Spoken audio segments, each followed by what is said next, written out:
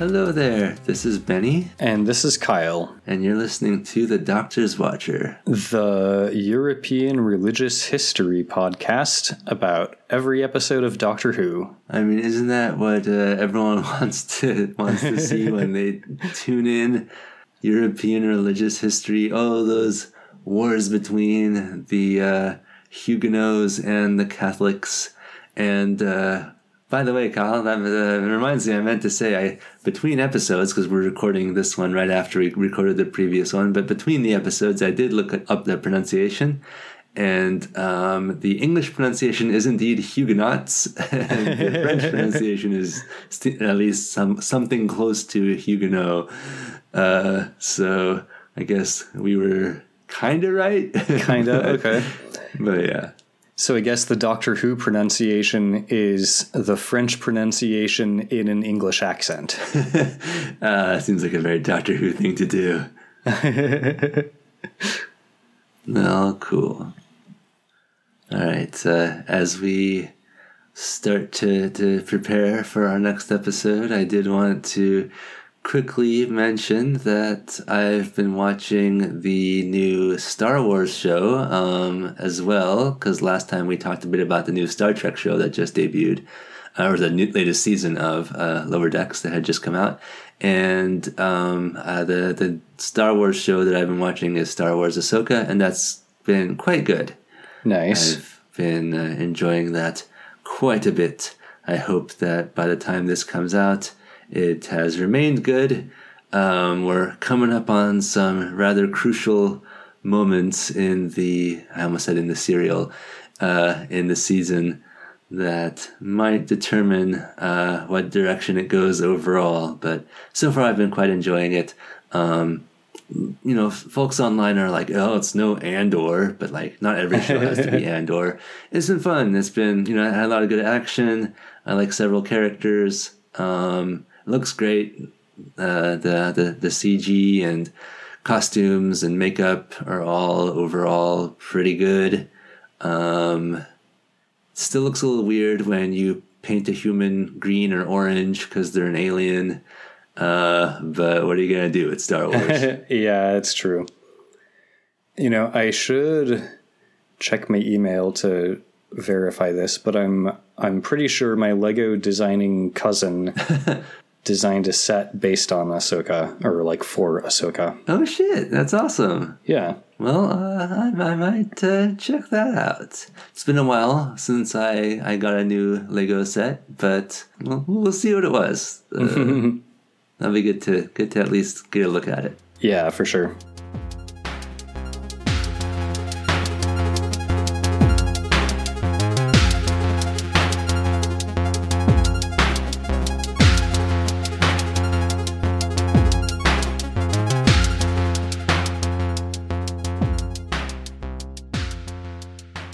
So, Kyle, what do you got for us this week?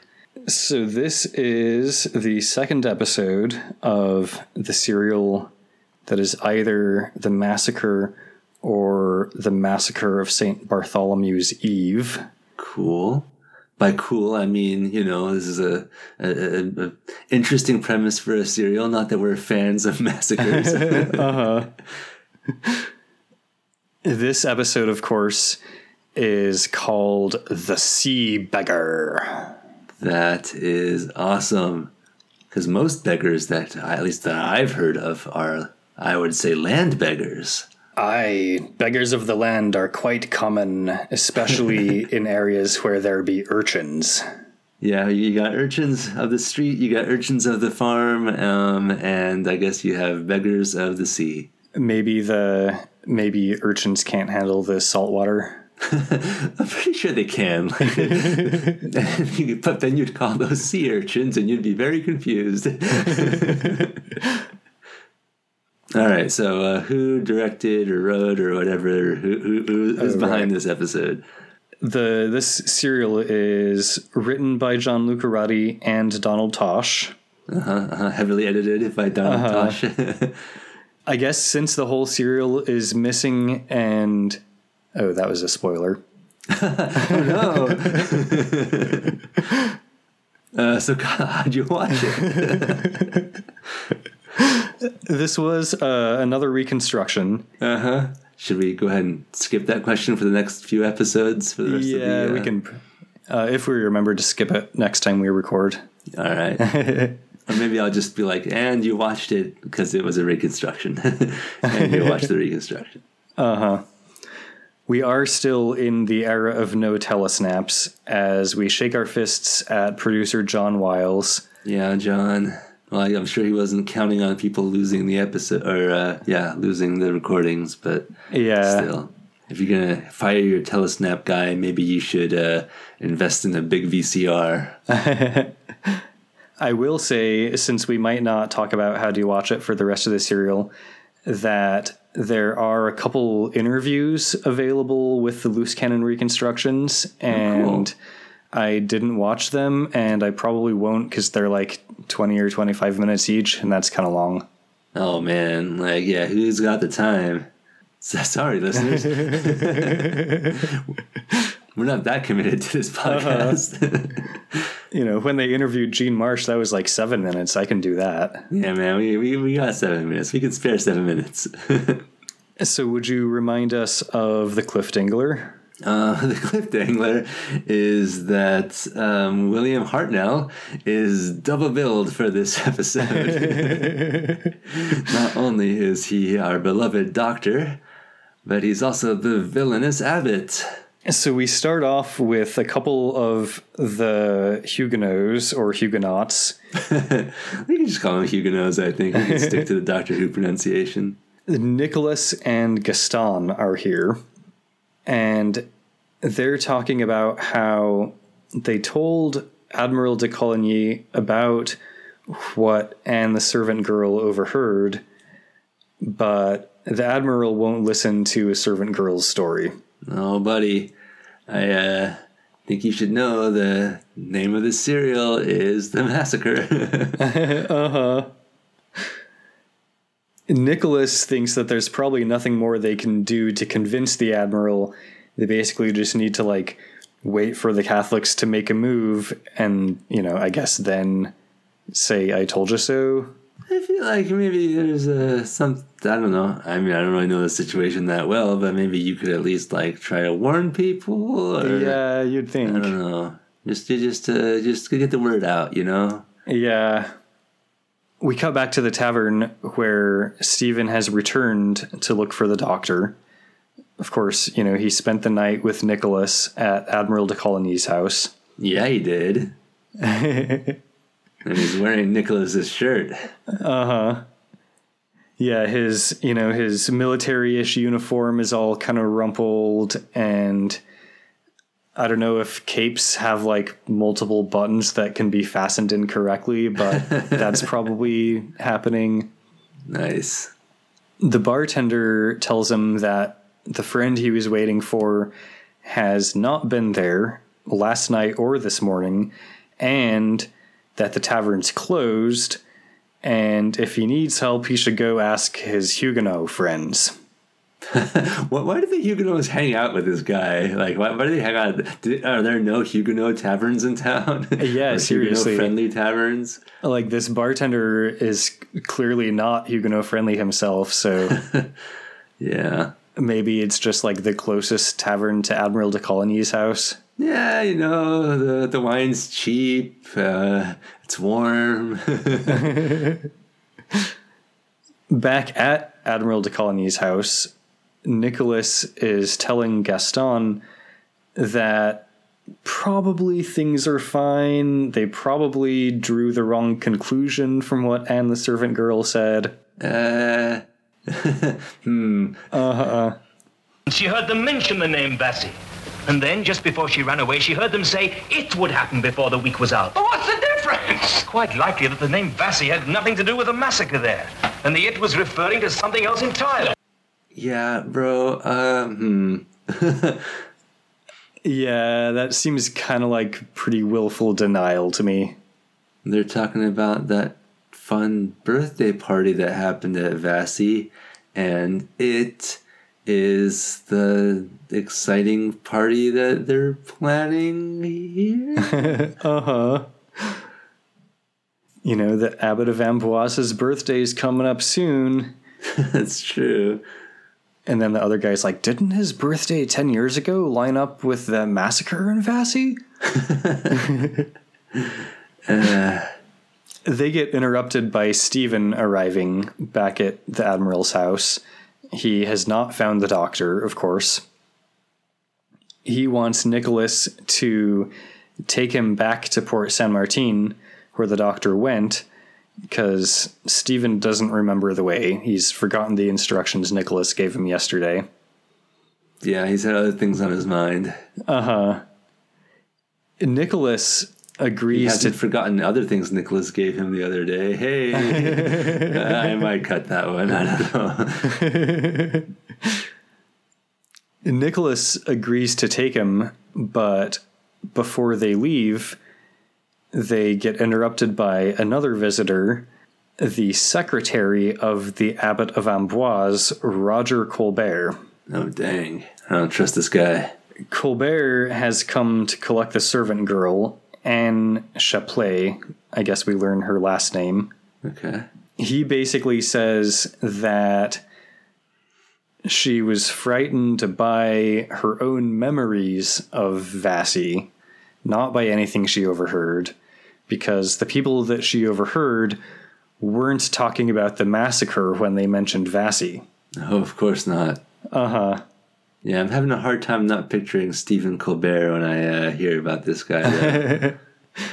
Stephen Colbert's evil ancestor, Roger. Yes. I mean, we know this show is all about ancestors and descendants, and they always look exactly like the person themselves, but, yep.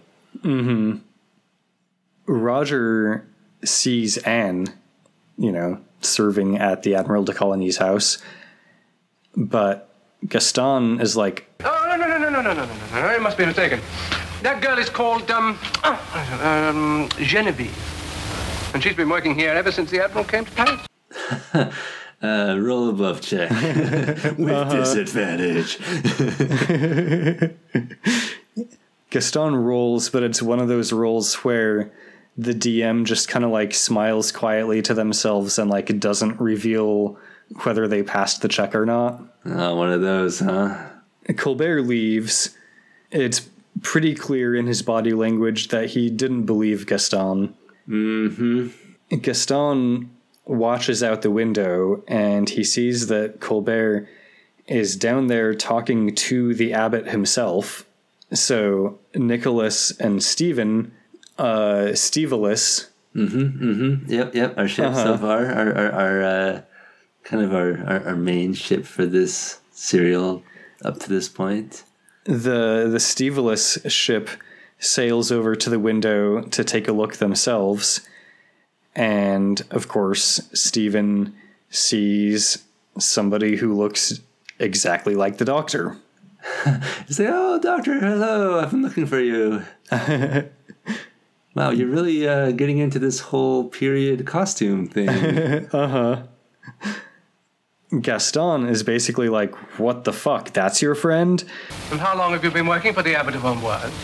It's like, I don't know, bro. I'm not quite sure what's going on. Yeah. Stephen basically insists that he doesn't work for the Abbot of Amboise, and if they insist that the person that they saw down there on the street was the abbot, then he must have been mistaken, and they were right, and that was the abbot and not his friend the doctor. I'll just go down there and have a quick conversation with him, and if he calls me my boy, is super condescending, and or ends a sentence with then I'll know I've got a positive ID. But if none of those things happen, then I'll know it's just a unlikely coincidence and case of two people happening to look exactly the same. He basically says, let's head over to Port Saint Martin, because if they can find the apothecary and Preslan, they can actually meet the doctor themselves and, see that he's not the abbot. Yes. Gaston thinks this is a Catholic trap. Just a sec, Matilda's calling. Oh, Matilda, our little co-host. Kitty. I'm upstairs, Matilda. Gaston thinks it's a Catholic trap, but Nicholas agrees to go. Come, monsieur. And for your sake, I hope we find your friend. That's not the first time Stephen's heard those words from Nicholas. We cut over to... Hi, Kitty. Aw, she came up to say hey. You found me.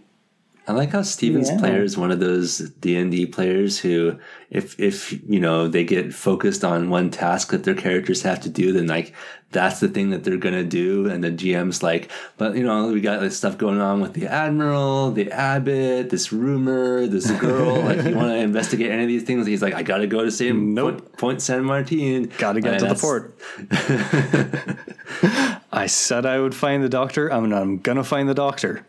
Listen, man, I made a list. It's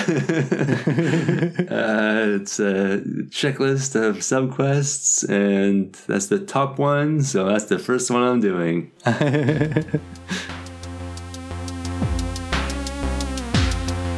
This podcast is amazing. Amazing.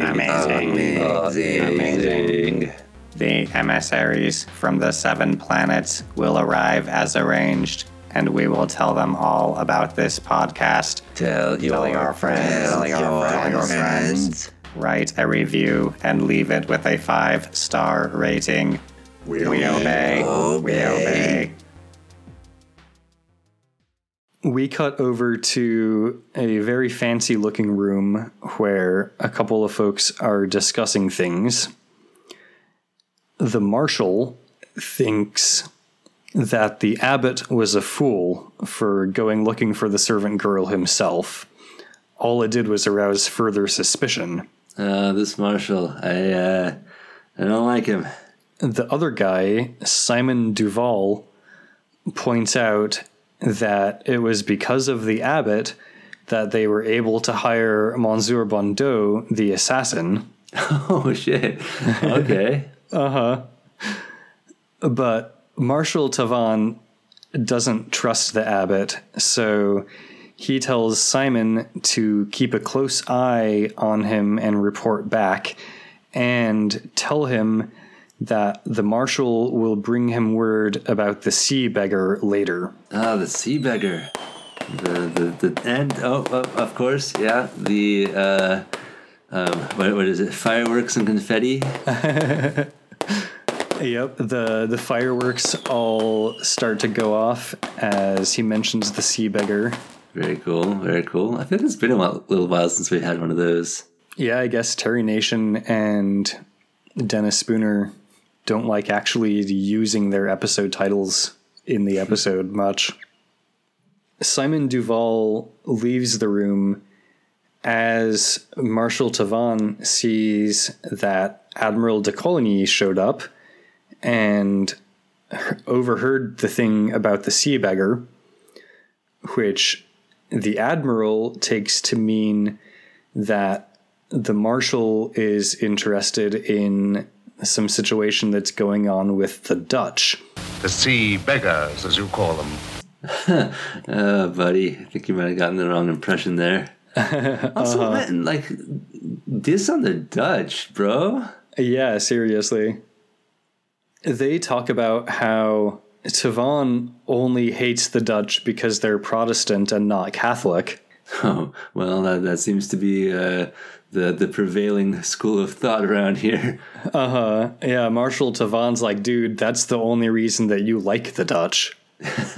Oh, boy. But apparently the council is looking into the Dutch request for French aid. The Marshal asks de Coligny if he's heard anything from the English recently, because he heard that de Coligny had an Englishman stay with him last night, and the Admiral's basically like, yeah, I guess some stranger stayed over, I guess he was English, but fuck off with all this conspiracy theory bullshit. Mm-hmm. Tavon's basically just like, whatever, and leaves. Forgive me, I have an audience with the Queen Mother. Don't let me detain you. Oh, wow, all right. Humble brag much? Seriously. You just had to drop that into the conversation. A little bit of a name drop. Casually mention it. Over in Port Saint Martin, Stevelis finds what seems to be Preslan's apothecary shop, but it's closed. They start questioning a woman on the street who says that Preslan got arrested for heresy about 2 years ago and probably got burned. Oh, dang. But then who did the doctor meet the other day? Dun, dun, dun. Nicholas is like, dude, you say your friend is with Preslan, but Preslan's probably dead.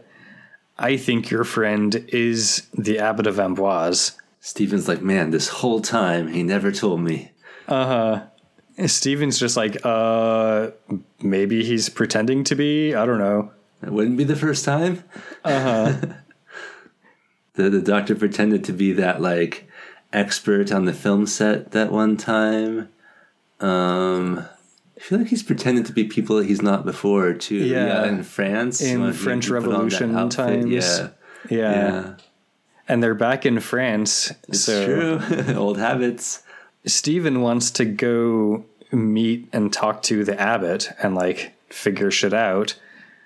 But Nicholas is like, go get further instructions from the abbot. Fuck no, you're coming with me. And all right, Nicholas, not trusting your boy here. He basically grabs Stephen's arm and starts taking him back the way they came. A little rough there, but I don't know, maybe Stephen's into it.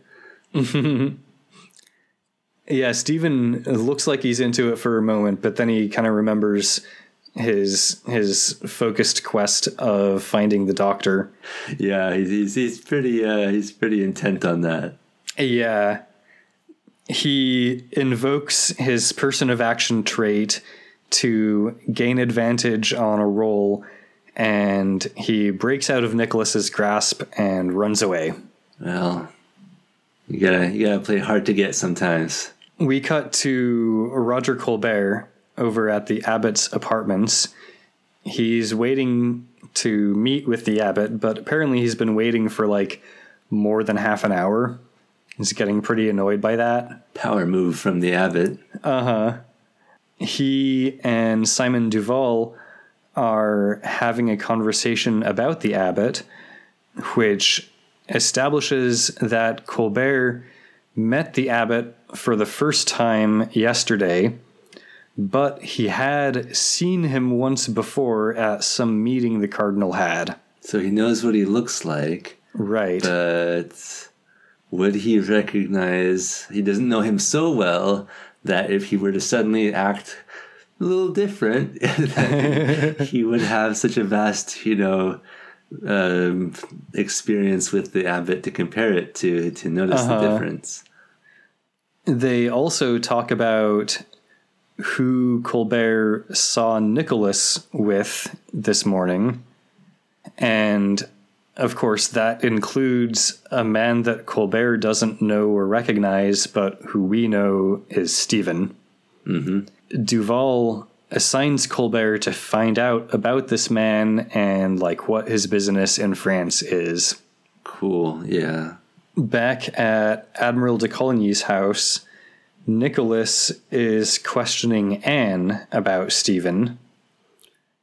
Anne Chapelet, the servant girl. Yeah, I'm not sure she knows a whole lot, but okay. Other than, like, maybe, his social security number, his driver's license number. Right. In the last episode, we were speculating that she'd stolen his wallet. For some reason, he has this money that has, like, a date from the future printed on it. Yeah, weird. She basically says that she had never seen him before the other day when she bumped into him on her way into the tavern, and that at first she thought he was one of the guards, but she knows that he's not because he's kind and gentle. Okay, so she likes him, so maybe if the opportunity should arise for her to go on a journey in a magic time-traveling spaceship, she would feel safe to accompany him? Yeah, that does seem to be a thing they could be setting up here. Gaston arrives, and Nicholas informs him that Stephen has escaped and that he must have been sent by the Catholics, but Anne jumps to his defense. Forgive me, monsieur, but, well, I'm sure he's a stranger here. He knows nothing about anything or what's going on in Paris. Why, he don't even know about the royal wedding. He's completely ignorant. He knows absolutely nothing. I find it completely baffling how somebody could know so little about what's going on. And somewhere out there, Stephen's just like, why do I feel like I'm being disrespected somewhere? I asked him where the sky was, and he pointed down. What an idiot. What a buffoon. Gaston basically just orders her out of the room and tells Nicholas that he's too kind to these, quote, nothings. Oh, shit. Yeah, apparently Gaston's a real asshole. Check your privilege, bro. And Nicholas tells Gaston about how Stephen escaped from him, and we cut over to Stephen, who has made his way to the Abbot of Amboise's house.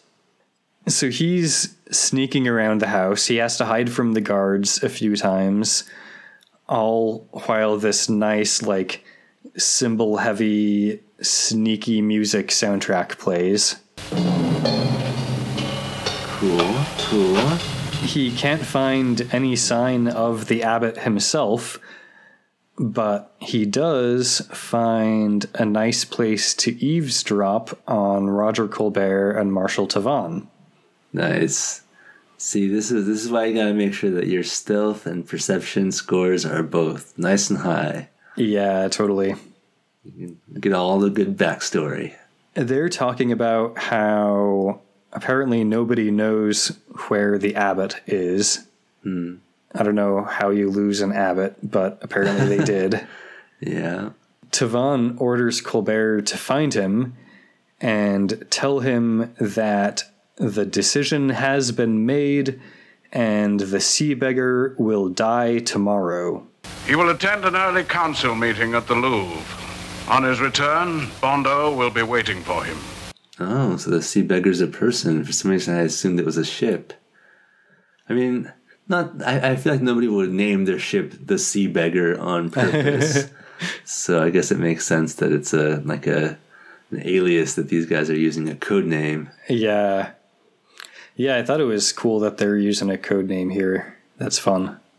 Good operational security. Yes. After Tavannes leaves, Simon Duval, who is also there, tells Colbert that order about the Sea Beggar came from the Queen Mother, not just from Marshal Tavannes. Oh, shit. Better do it then. So, the royal command has been given. Dang. And at this, Stephen jumps down from his eavesdropping spot next to the window and runs away. Okay, for a second I thought he was going to jump into the room, and I was like, bro, that's not how you eavesdrop. No, yeah. He's smarter than that this time. Yeah, he's heard enough. It's time for action. He shows up at Admiral de Coligny's house looking for Nicholas, but Nicholas isn't there. He starts looking through Nicholas's desk, looking for paper to leave a note, when Gaston shows up. I love that the guy who's already the most suspicious of him is now seeing him like rifling through the desk. Yeah. And, obviously Gaston assumes that Stephen is spying. Yeah. He asks Stephen, what information he's looking for. He won't listen to anything Stephen says in response. He just tells him to get out. Mm-hmm. He actually draws his sword on Stephen. Oh, we get an actual drawn sword this time. Stephen draws his sword to defend himself. Nice. But Stephen won't attack. He will only defend himself. An honorable man. And yeah, before long, Gaston disarms him and just orders him to leave, which Stephen does. So does that mean that we get an actual sword fight here? Or is it just like a quick little one move and then his sword is gone? He had to defend himself a few times. Okay. So thrilling. Yeah. I assume probably just based on the audio, right? Stephen leaves, and then Nicholas shows up like a few moments later. You know, too bad he couldn't have shown up a few moments earlier. Of course. And Gaston tells him about how he spared that English wretch's life, even though he was spying and going through Nicholas's papers. But Nicholas is just like, dude, he only would have come back here if he had important information for us. What did he say? And Gaston's like, well, I didn't really give him much of an opportunity to say anything. Yeah, Nicholas basically learns that Gaston didn't get the message, and he kicks Gaston out of his rooms. Okay. We cut to Stephen down on the streets. He's not sure where to go. Curfew is approaching, and, you know, warn the Huguenots about the plot to assassinate the Sea Beggar has superseded Find the Doctor as his main quest. Wow. So he's trying to figure out what to do. He's being followed by Anne Chaplet, and his passive perception allows him to detect this. Cool. So he confronts her, and it turns out she was following him because she doesn't want to go back to the Admiral's house because the Catholics know that she was there. And Stephen was the first person who was ever kind to her. So basically, that's why she's following him, in the hopes that like he'll help or whatever. There's a specific kind of conversation that takes place between PCs when their players know that they have to form a party, and it's always like, yeah, we know that where this is going. Just looking for reasons for these characters to get together and go adventuring. So it's like, yeah, you're the only person who's ever been nice to me ever. That's, I think about that's kind of sad. Plausible, right? Actually, it is plausible, which is sad. Yeah. He reveals to her that he also doesn't have a place to stay, which, you know, is not that much help for her in the moment, but yeah, they do join forces. They decide to team up. Stephen has an idea about maybe somewhere they can stay, and he asks her to take him to, say it with me, Port Saint Martin. I was also trying to think of a different place, because I was like, well, he's already tried. No, all right, yes.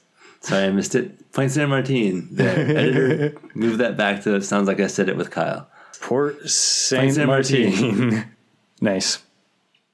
Late that night. I always want to say Point Saint Martin. It's port, right? Port, yeah. And, you know, it's spelled Saint, but of course it's French, so it's more like San. In Point, you know, Saint Martin. Port Saint Martin. My beautiful, flawless French accent. Yes. Port Saint Martin. Mm-hmm. So late that night, Admiral de Coligny finds Nicholas up late, still working. Missing Stephen. Mm-hmm. Yeah, it's just, you know, it's hard for him to get comfortable in his bed. Yeah, just kind of listlessly going about his tasks. Mm-hmm. They bring him no joy now. can't sleep, might as well do paperwork. Yeah. The Admiral tells Nicholas that he's just been meeting with the king, and nice. More of those humble brags. He thinks he might have convinced the king to go to war with Spain. Oh shit, okay. That's just a thing you do. You know, Nicholas, after I'd explained the situation to him, he turned to me and he said, if we do ally ourselves with the Dutch, you, de Coligny, will go down to history as the Sea Beggar. The Sea Beggar. It's a title I'd be proud of. Good luck with that, bro. And with that, the words next episode, Priest of Death, appear on screen.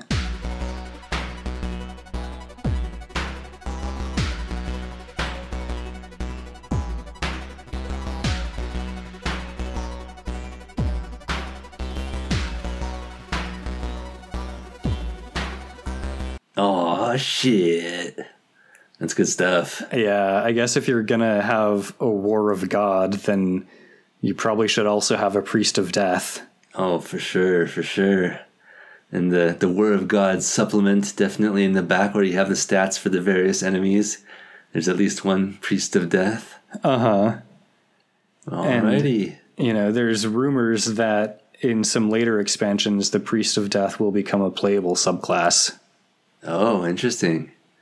Well, we'll see if Steven multi-classes. Cool. And yeah, man, in this serial, they're really going through their fireworks and confetti budget because they were dropping even more references to the Sea Beggar at the end there. Yeah, he said the Sea Beggar like twice in a row.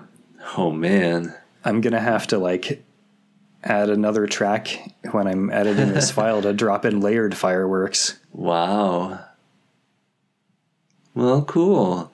Well, in this episode, we actually had drawn swords. A little bit of a sword fight, so a little more action-packed than last time. Very historical. Possibly too historical. But at least we're heading into a massacre, so... Again, we are not pro-massacre. We are staunchly anti-massacre, but in terms of historical events that already happened and therefore we cannot change, it at least makes for, I suppose, a compelling premise for that's true. Prizlan is the only historical character from this that I have Googled so far, and like I said, I'm pretty sure he's fictional, but I do believe the massacre being referenced is a historical event that actually happened. Yes, it is in fact mentioned on that Wikipedia page where I looked up the pronunciation of Huguenot or Huguenot. So it was a significant event in the history of those people. Yeah, and I would not be surprised if Admiral de Coligny is a real person. Yeah. And, obviously the king possibly and the abbot and queen mother and abbot and whatnot. Yeah, I would at least put money on the king and the queen mother. There was probably a king who had a mother. Yeah, that does seem likely that it would have happened at some point in French history. All right, well, cool. What other notes did you have for us, Kyle? I think that was all I had. Alrighty, in that case, allow us to thank s03e23 for the theme music that he made for us. You can find his album on Bandcamp or his music on SoundCloud. There will be links in the show notes. And thank you, Kyle, for watching Doctor Who and telling me all about it. And thank you, Benny, for listening to me talk all about Doctor Who. And thank you, listeners, for listening to Kyle talk about Doctor Who. We'd love to hear from you. You can always email us at thedoctorswatcher@gmail.com. Tell us, how do you pronounce it? Do you say Huguenot or Huguenot? Or some secret third option? Huguenot. There you go. Put it on a poll, and I'm sure someone will pick it. Cool. Well, give us a 5-star review wherever you review your podcasts, and tell a friend, and we'll see you in 2 weeks. Bye. Bye.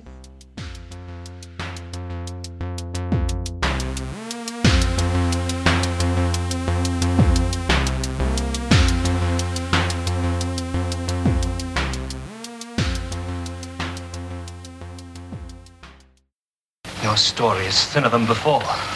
You see, the doctor is with Presler, who is by all accounts dead. She only said he might be. And what about the doctor? I don't know. I think I do. Your friend is the Abbot of Amboise. No. At least, that's how it can be. Unless What?